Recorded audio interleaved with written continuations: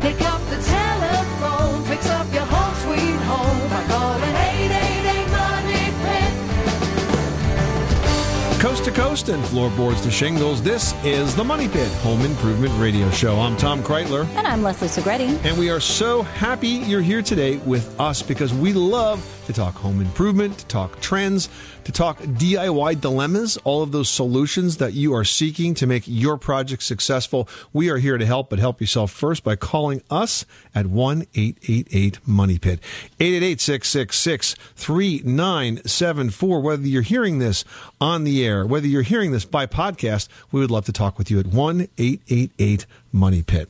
Coming up on today's show, would you like to do a better job of taking care of your home, but figure, well, you just don't have the time? Sorry, we're about to cross that myth off the list with a series on home repairs that you can do in 30 minutes or less. And speaking of myths, when it comes to taking care of your home, there are many myths that we hear, like, do you really need to run the water when you're using the disposer? Or how about this? Is it necessary to pre-rinse your dishes before you put them in the dishwasher? This is an argument had in many households every darn day of the week. Moms making kids do it, husbands and wives arguing over this. We're going to find out the truth to that and other household myths in a bit. And there are many choices out there when it comes to home heating fuel, but have you ever wondered which is really the most efficient? We're going to sort out the differences between oil, gas, propane, and electric heat to help you determine which delivers the best energy efficiency for your home. But first, let's get to your calls. What's going on in your Money Pit? We'd love to hear. Give us a call right now at 1-888-MONEY-PIT. Leslie, who's first? Geraldine in New Jersey, you've got the Money Pit. How can we help you today? I have a shed. Well, it's my first home, but I'm 74, and the shed was put up about 10, 15 years ago. And what happens is it's a metal shed. It wasn't put up by professionals, if you know what I mean. Somebody recommended people. The roof has leaks in it, and the floor, is a wooden floor, like plywood floor, and I went to look at it, and everything was wet. So apparently it had got leaks in the roof. And the floor, of course, has to be, replaced. My question to Tom is my neighbor says, well, just tear it down. No, but I come from the old school where you try to save things and repair them. And my theory is that maybe if I can find out from him what I can put in the roof to perhaps seal the metal. And also that every shed, I just want to ask him, every shed I think should have some kind of ventilation. And this, I believe, has nothing. Well, not necessarily. I mean, all sheds don't have to have ventilation. They're generally so drafty that they're kind of self-ventilated. But in terms of this leak, Geraldine, if the roof is structurally intact, in other words, it's not rusted out, then we can assume that the leaks occurred in the seams of the roof. And the best material to use that would be silicone caulk because it lasts a really long time and it seals very well. It sticks very well to the metal. It will expand and contract.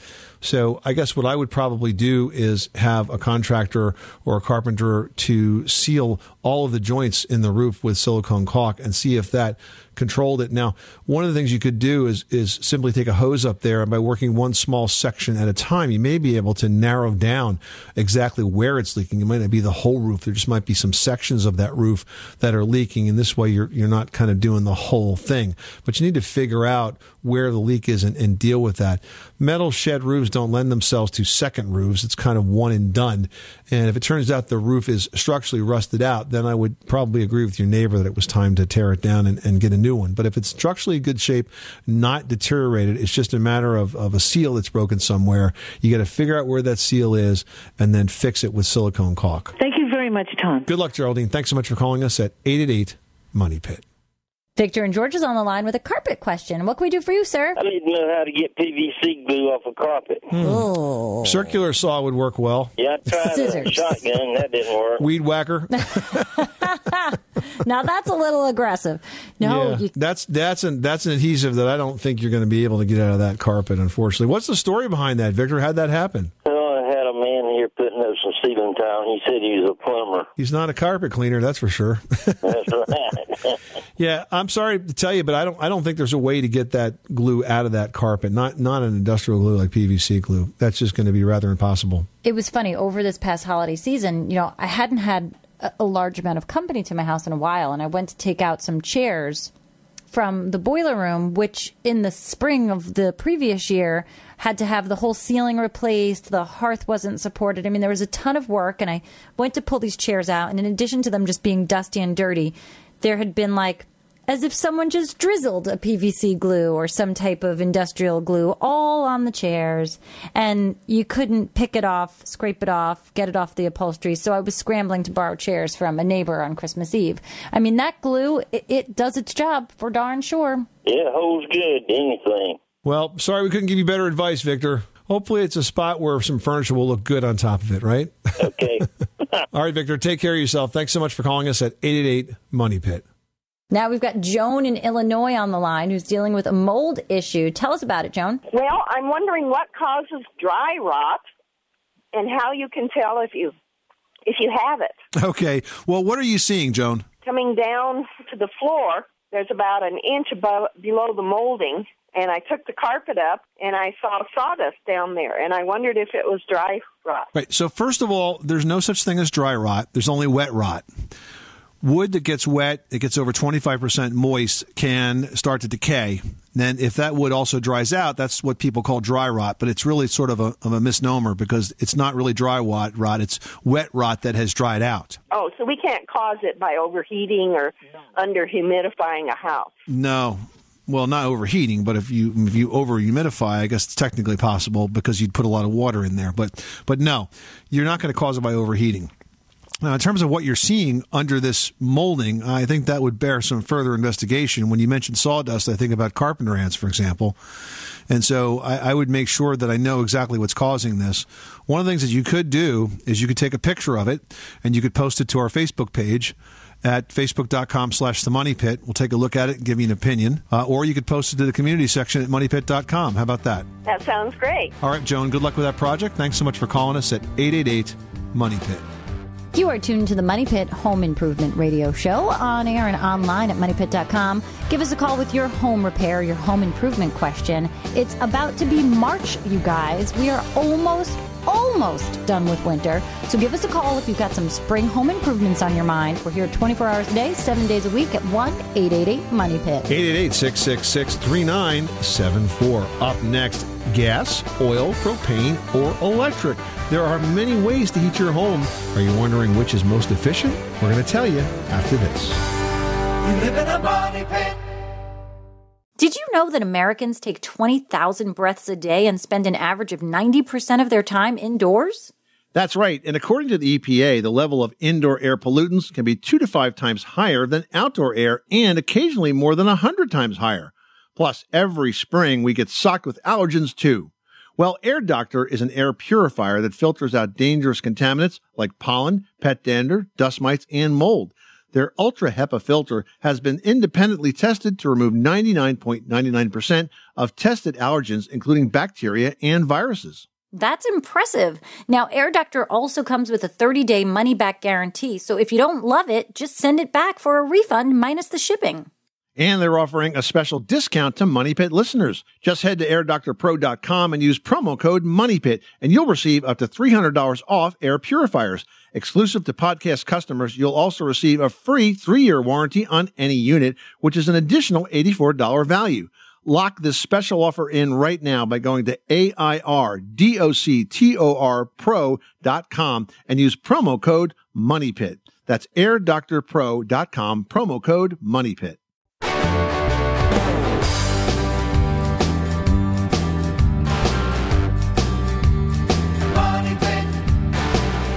The Money Pit is presented by ClickStudios.com, the smarter way to a designer kitchen.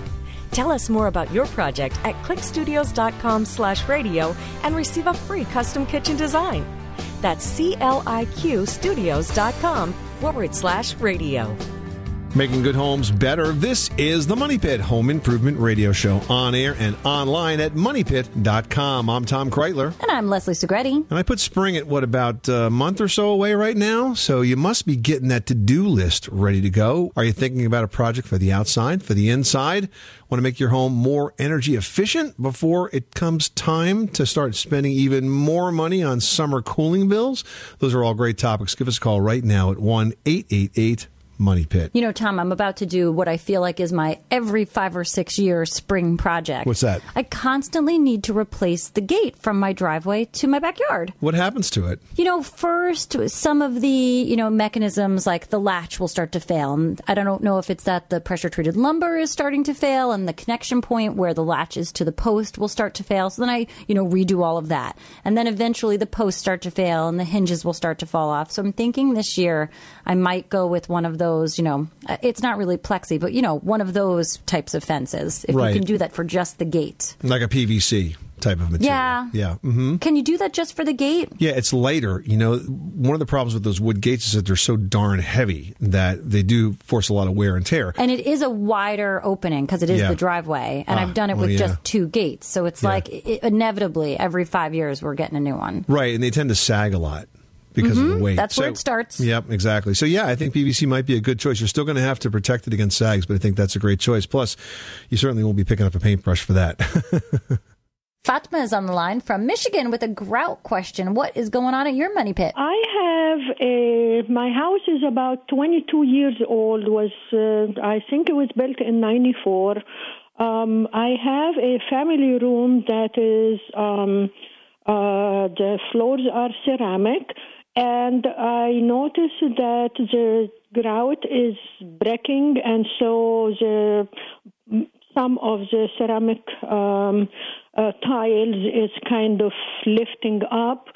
And similar thing now just happened in the bathroom and the laundry room. So I was just wondering what is the best and most costly, effective way to fix that problem. What kind of floor is the tile on? Is it on a wood floor? Do you have a basement underneath this or what? Okay, it's the house is 2 floors.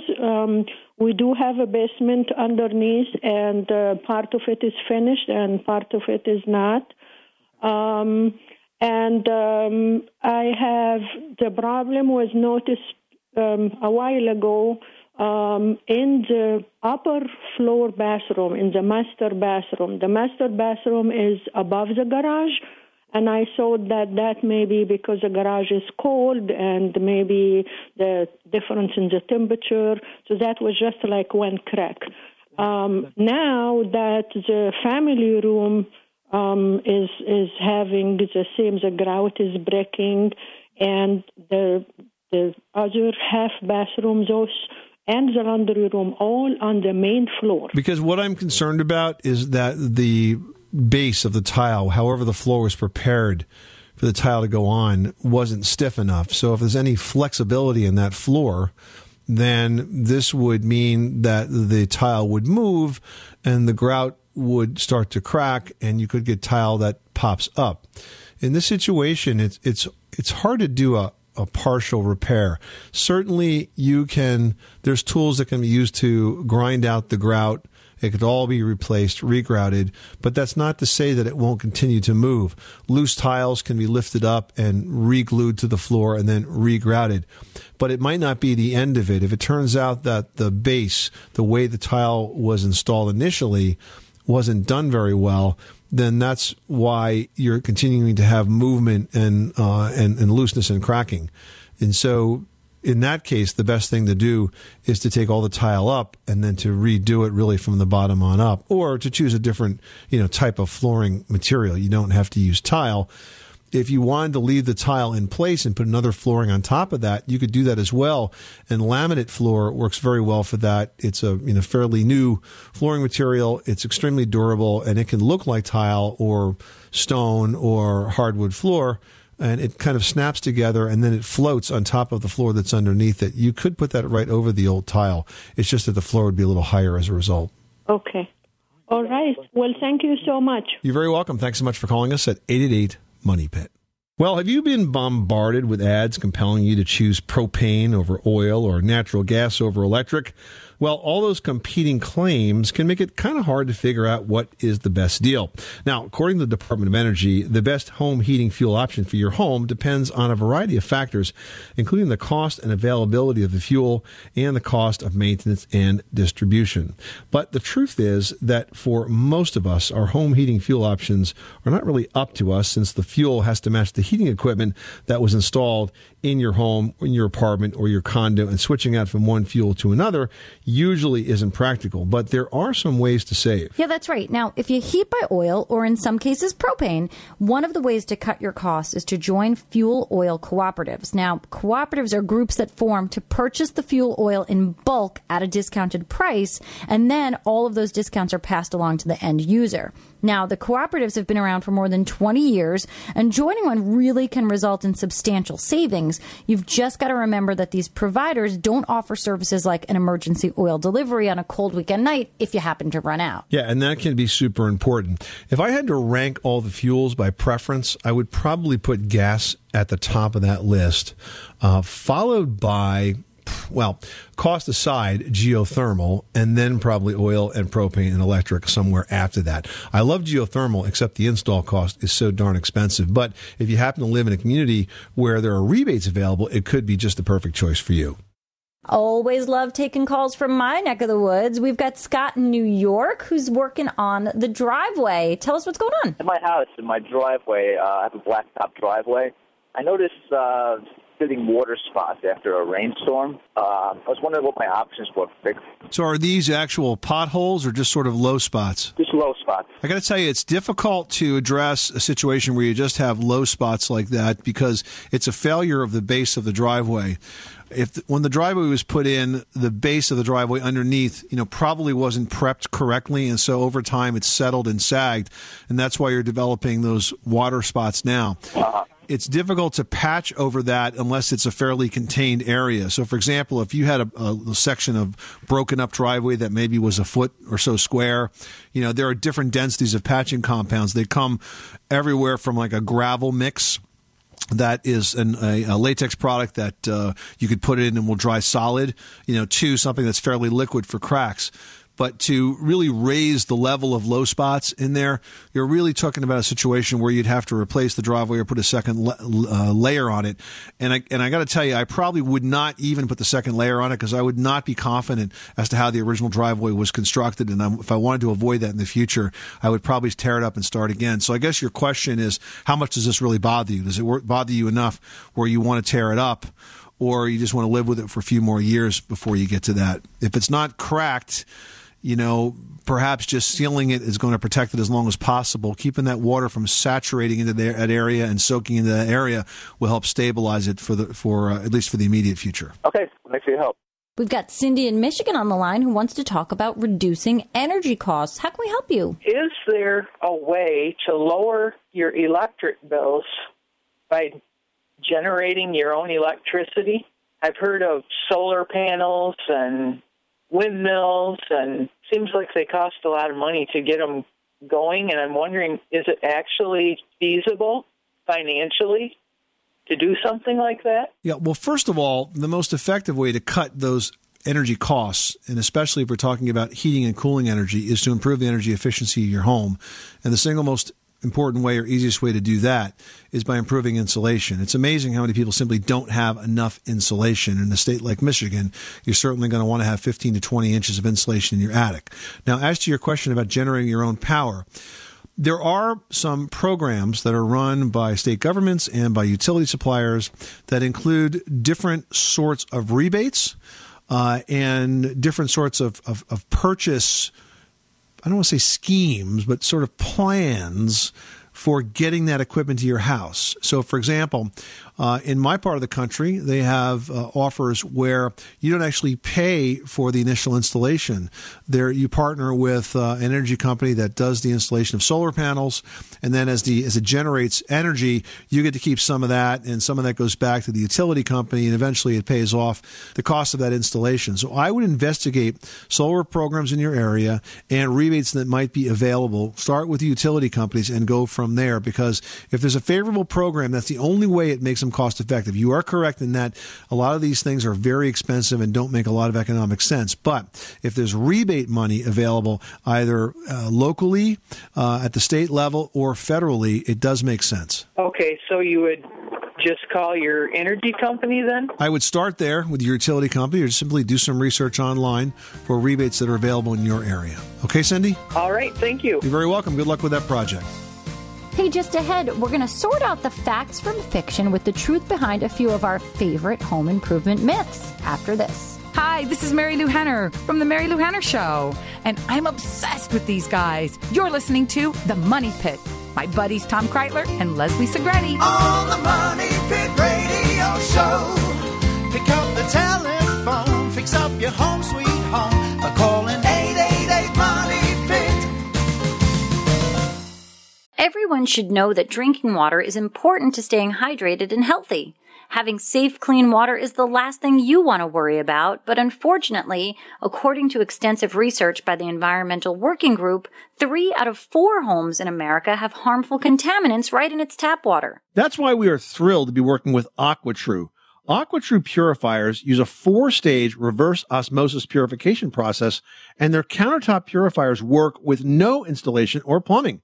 It removes 15 times more contaminants than ordinary pitcher filters and is specifically designed to combat chemicals like PFAS in your water supply. And they have water purifiers to fit every type of home, from installation-free countertop purifiers to higher capacity under-sink options. They even have a Wi-Fi connected purifier and mineral boost options.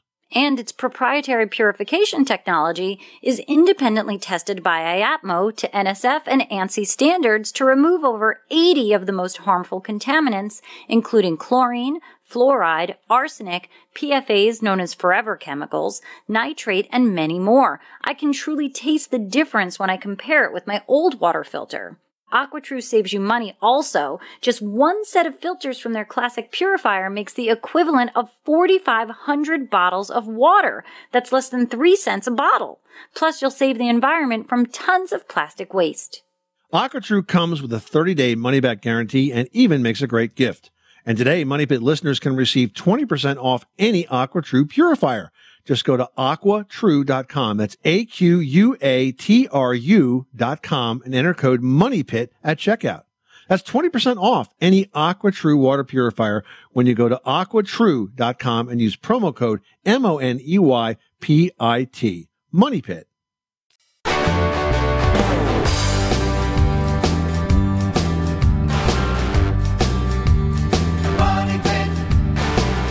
Today's Money Pit is presented by Icynene Spray Foam Insulation, an effective one-step insulation product that insulates, air seals, and reduces drafts that can save as much as 40% on your heating and cooling bills. Learn more about Icynene Spray Foam Insulation today by visiting icynene.com. Making good homes better. Welcome back to the Money Pit Home Improvement Radio Show. I'm Tom Kreitler. And I'm Leslie Segretti. Well, have you replaced your heating system filter lately? That's a job that tends to get forgotten about this time of year. And a dirty filter can reduce airflow, which makes your system work that much harder to deliver that warmth where it's needed. Plus, that in itself can drive up the heating and, in the summer, cooling cost too. So you might want to make sure you get to replacing that filter soon, or better yet, if you want to plan a project for the spring, think about investing in a whole house air cleaner that requires only annual maintenance, which is pretty sweet. Well, when it comes to the topic of home improvement, there's often more bad advice than sage wisdom that spreads like wildfire. True, and for those of us in the role of trying to provide the best advice, we often need to help separate fact from fiction, which is why we thought it might be fun to invite our friend Kevin O'Connor, the host of This Old House, to help us get to the bottom of some of these very common household myths. Welcome, Kevin. Hi, guys. Great to see you again. So I'm sure you hear about as many of these supposed pearls of wisdom as we do. What household myths really need to be busted in your view? Wow, there's a whole bucket full of them. Absolutely. But let's see if I can make a short list here. I think one of the first things is when you're picking a contractor, the lowest bid is the worst one, right? So we always advise people, go out there and get a few bids. Right. And sometimes you throw out the lowest, you throw out the highest, and you settle it on the middle. Well, that might be, reasonable. But to think that the lowest is always the worst, I don't think that's necessarily true. And in fact, price probably shouldn't be your only consideration. You're going to want to find out to make sure that the person is actually bidding on apples to apples. Are two contractors going to do the same level of work? That might explain the discrepancy in their price. But also really important things, word of mouth. Have they gotten a good reputation? And are they licensed? Do they have all of the certificates that are needed to get the job done? Yeah, and I want to go back to that apples to apples comparison because I think that's a point that a lot of folks miss. You need to have a good set of specifications for your project. Otherwise, you're leaving it up to the contractor to tell you what they intend to do to complete your job, whether it's a kitchen reno or a bathroom or even a repair. It has to come out exactly how you expect.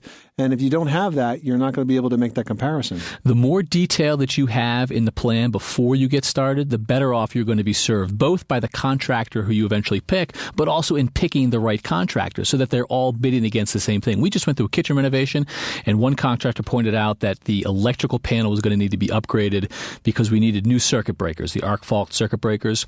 And that was great. We said, okay, fine, let's put that in the price. Another contractor came in and said, hey, you may not be aware, but these new breakers will not fit in your existing panel. I have to change the whole thing out.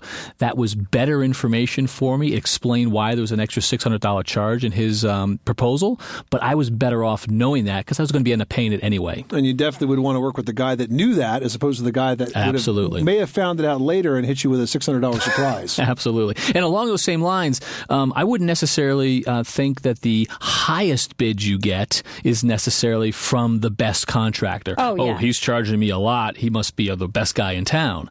These guys, they're usually small businesses. Their calendars fill up fast.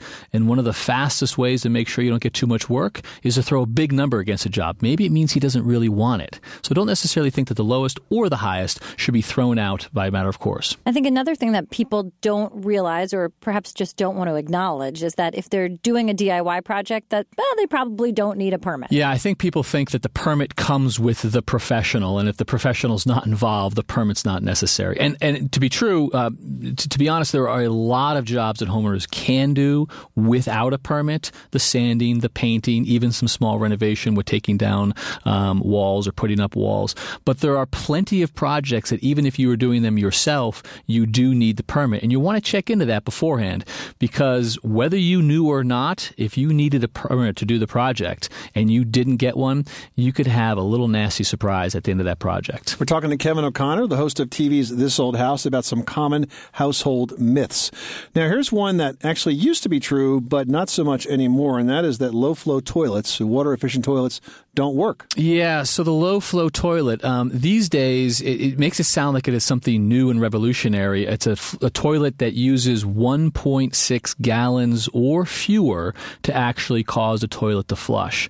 And they're pretty much standard issue these days. I mean, it's hard to buy one that isn't a 1.6 toilet out there. And as you say, Tom, maybe that was the case 10 years ago or even 2 decades ago, but these things work perfectly fine. And in fact, they've improved on the technology where you can flush a toilet effectively with even less water than the low-flow standard. Yeah, and I think the thing is that since toilets last a long time, there's still plenty of the poorly performing low-flow toilets out there, but you can rest assured if you upgrade to the newer ones that they've got all those kinks worked out. Absolutely. I think another one is, everybody always thinks, bigger, better, so I might as well apply that to everything in my home, especially the HVAC system. Yeah, so, I've heard this story plenty of times from Richard Trethewey, our HVAC and our plumbing specialist. The easiest thing for a contractor to do when they're coming and putting a new system into your house is to just make it as big as they can possibly make it, because that will guarantee you that you're not going to have a day when it doesn't keep up. Right. They don't have to do any thought. It might be a higher end system, and they'll just put it in. But bigger is not necessarily better. The ideal thing to do with an HVAC system is to size it appropriately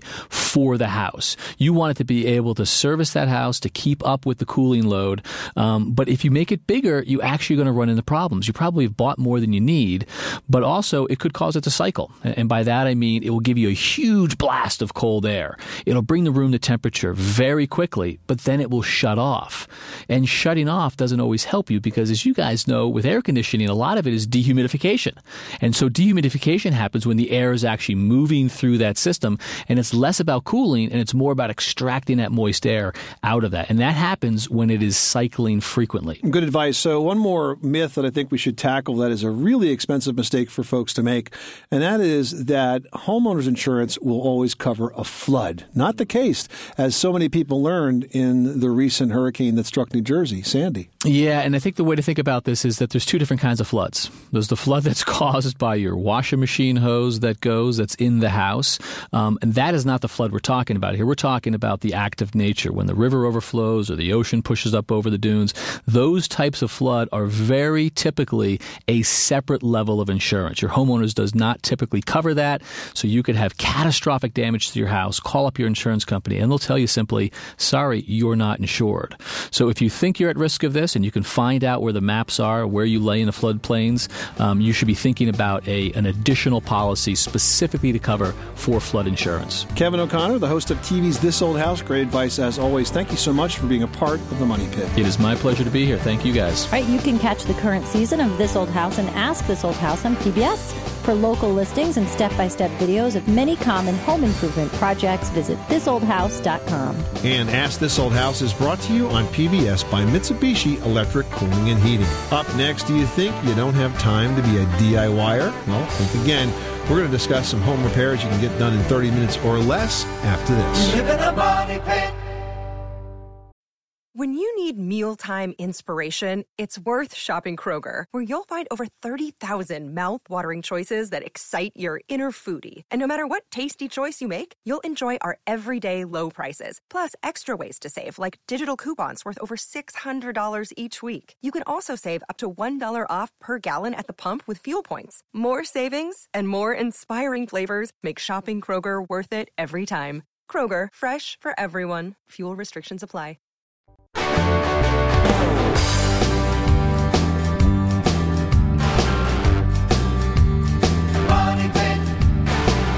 Where home solutions live, this is the Money Pit Home Improvement Radio Show. I'm Tom Kreitler. And I'm Leslie Segretti. Thinking about picking up a paintbrush, fixing a squeak, dealing with a leak? Give us a call right now. We'd love to help. The number is 1-888-MONEY-PIT. Now we've got Trenton, Florida on the line, who's dealing with a fallen apart popcorn ceiling. How can we help you? Well, my popcorn ceiling is actually in my bathroom. It's, I guess, one night or something, my son had gotten it wet, and when it dried, it started flaking off the ceiling. And now it's just continuing to do it. Well, it's funny because when you get a popcorn ceiling wet, that's actually the way to remove it. You would spray it with, some sort of garden sprayer and then scrape it off. So if you want it gone, he's got you on the correct path. Now's the time, right? But if you don't want it gone, what I would do is this. I would take like maybe a stiff bristle brush and gently brush away, maybe like a dry paintbrush, and just brush away all the loose stuff. And then you're going to pick up some popcorn ceiling patching material. There's a number of different manufacturers of this. I know that Zinsser makes one, Homax makes one. It comes both on a trowel-on finish and also on a spray-on finish. It looks like cheese in a can. Yeah, exactly. It looks like Cheese Whiz.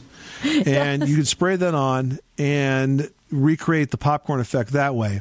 And then lastly, you're probably going to have to paint that ceiling and paint the entire ceiling to blend it in. But you got to get rid of the loose stuff, add the patching material, then repaint the ceiling, and you'll be good to go. Okay. Well, great. Well, thank you very much. Now you've got options. You're very welcome. Well, if you keep telling your spouse or your significant other that you just don't have time to do anything around the house, we are calling your bluff. Because if you have 30 minutes or less, there are lots of improvements that can make your home more comfortable.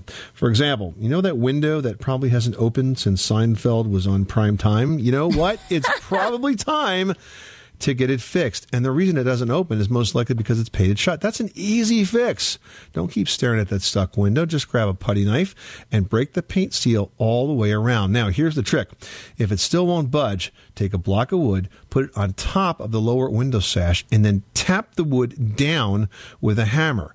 That will push it just down enough to break that paint seal. Do it on both sides, and you'll be amazed. It'll pop right open again. Yeah, well, here's another one. Exercise. You know, it's good for you, but it turns out that exercise is also good for your circuit breakers. Who knew about this, guys? Now, every 6 months, you need to turn off each breaker and then put it back on again. Then every month, you want to push the test button on the GFCI to make sure that it stays flexible and strong, just like you feel after your workout. Pretty much. Now, you can check for water leaks in 30 minutes, turn off all the running water in your house, and then look at your water meter. If it's moving, you've got a leak. You can also check your fixtures and faucets for leaks pretty quickly. If you want to check your sink, simply fill it up to the overflow and then release the drain, look under the sink, and see if you got any drips. It's easy to check for leaks around toilets. They usually show up right at the bottom of the bowl, and sometimes the wood will get a bit soft there, telling you have an internal leak going on. And if you want to check for leaks in your shower pan, just cover the drain with a washcloth and fill it up. Give it about 20 minutes and look underneath. Go right downstairs below it. Keep an eye on it. If there's anything wrong with that shower pan, you'll see the leak. Now, fixing those leaks, I will admit, will take more than 30 minutes, but at least you found it out pretty quickly, and you saved yourself all the damage that would ensue if you didn't know about it. Kelly in South Dakota is on the line and wants some help removing wallpaper. What can we do for you? I have some wallpaper that I want to remove, and I believe we primed the walls. This has been about 10 years ago. And when I pulled back on the edges of the wallpaper, it seems as though it's taking a bit of the drywall with it. So what you want to do is you want to get a tool called a paper tiger, which puts small holes in the surface of the paper, and it helps the wallpaper remover get behind it and loosen up the adhesive. Now, in terms of wallpaper removal, you can use fabric softener, which works well, or you could use a commercially available product like DIF, D-I-F, but putting those holes in there is important because otherwise it doesn't saturate the paper. Now, if you do that and it still doesn't loosen up and pull off, then what you need to do is go out and rent a wallpaper steamer, and that will use warm, moist air to separate the paper from the wall. No matter how you do it, it is a lot of work, and once that wallpaper is off, you're going to need to reprime that wall with a good quality primer so you have a nice surface upon which to put your final color of wall paint. Okay. Do you need to sand that once you get it all done? Well, if it's a little rough, just lightly sand it. You don't want to sand it too much, especially because you don't want to cut into the paper that's part of the drywall, but a little bit of light abrasion is not a bad thing. But the most important thing is a good quality priming paint applied to that wall surface, because you're going to have old sizing material and who knows what else stuck to that. And if you put the primer on, it will give you a good surface upon which to apply the paint. The paint will flow nicely and it'll look better when it dries. Well, thank you very much. I appreciate that. All right. Thanks so much for calling the Money Pit. Just ahead, stoves can be a real danger zone for your kids. We're going to have some tips on how to make stoves safe, including an important note about preventing stoves from tipping over after this. 888 Money Pit.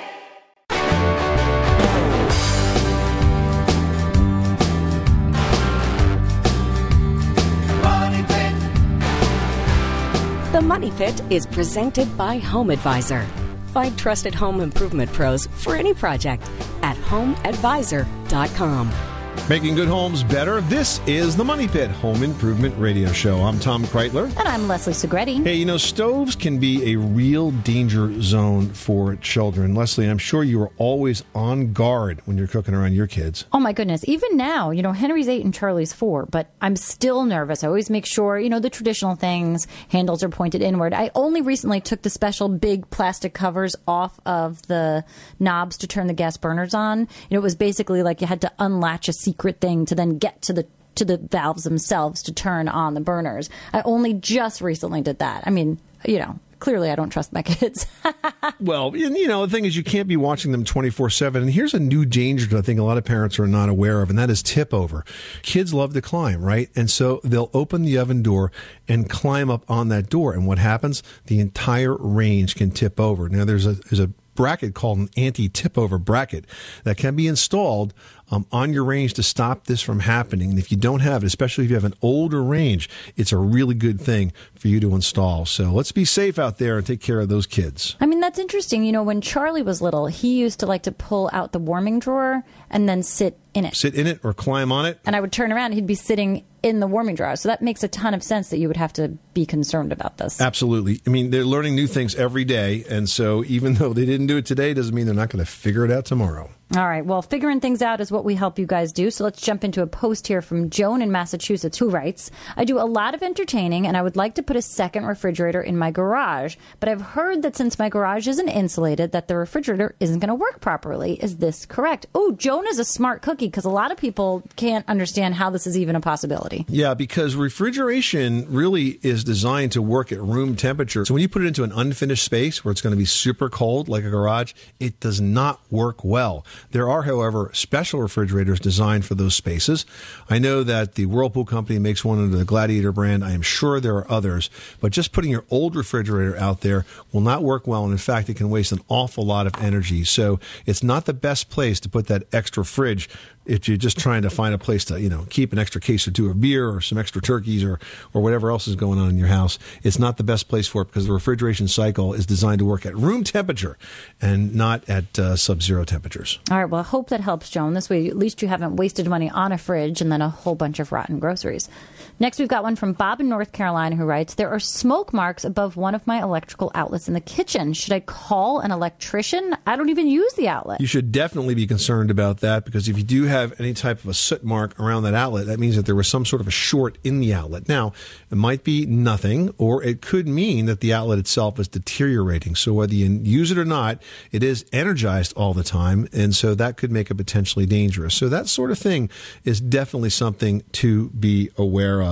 And in the kitchen, as in the bathroom, if you're going to have an electrician come in, make sure if you don't have them that they install ground fault circuit interrupter outlets in those places to make it even more safe, because the ground fault outlet detects any diversion of current to a ground source, which could be you if you're getting a shock, and it turns the power off before anybody can get hurt. Yeah, and Bob, while you've got the electrician in, there's actually even a newer version of that ground fault. It's actually called an arc fault circuit interrupter. So you can even get a combination outlet. You can get just the arc fault. It might be worth it to invest in those things now while you've got the work getting done and just keep everybody safe.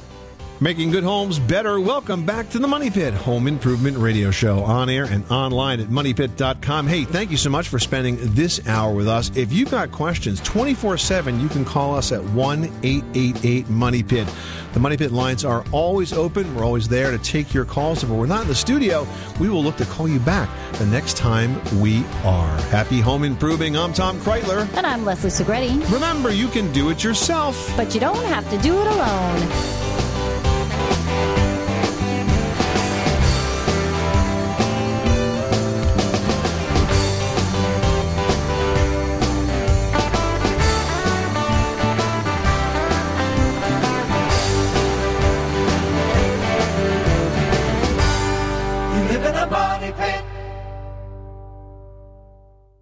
Mother's Day is almost here, and you can get her the most beautiful time-tested gift around. A watch she can wear every day from Movement. Whether mom's into classic dress watches, rare and refined ceramics, or tried-and-true bestsellers, Movement has something she'll love. And right now you can save big on the best Mother's Day gift ever with up to 50% off site-wide during Movement's Mother's Day sale at MVMT.com. Again, that's up to 50% off at MVMT.com.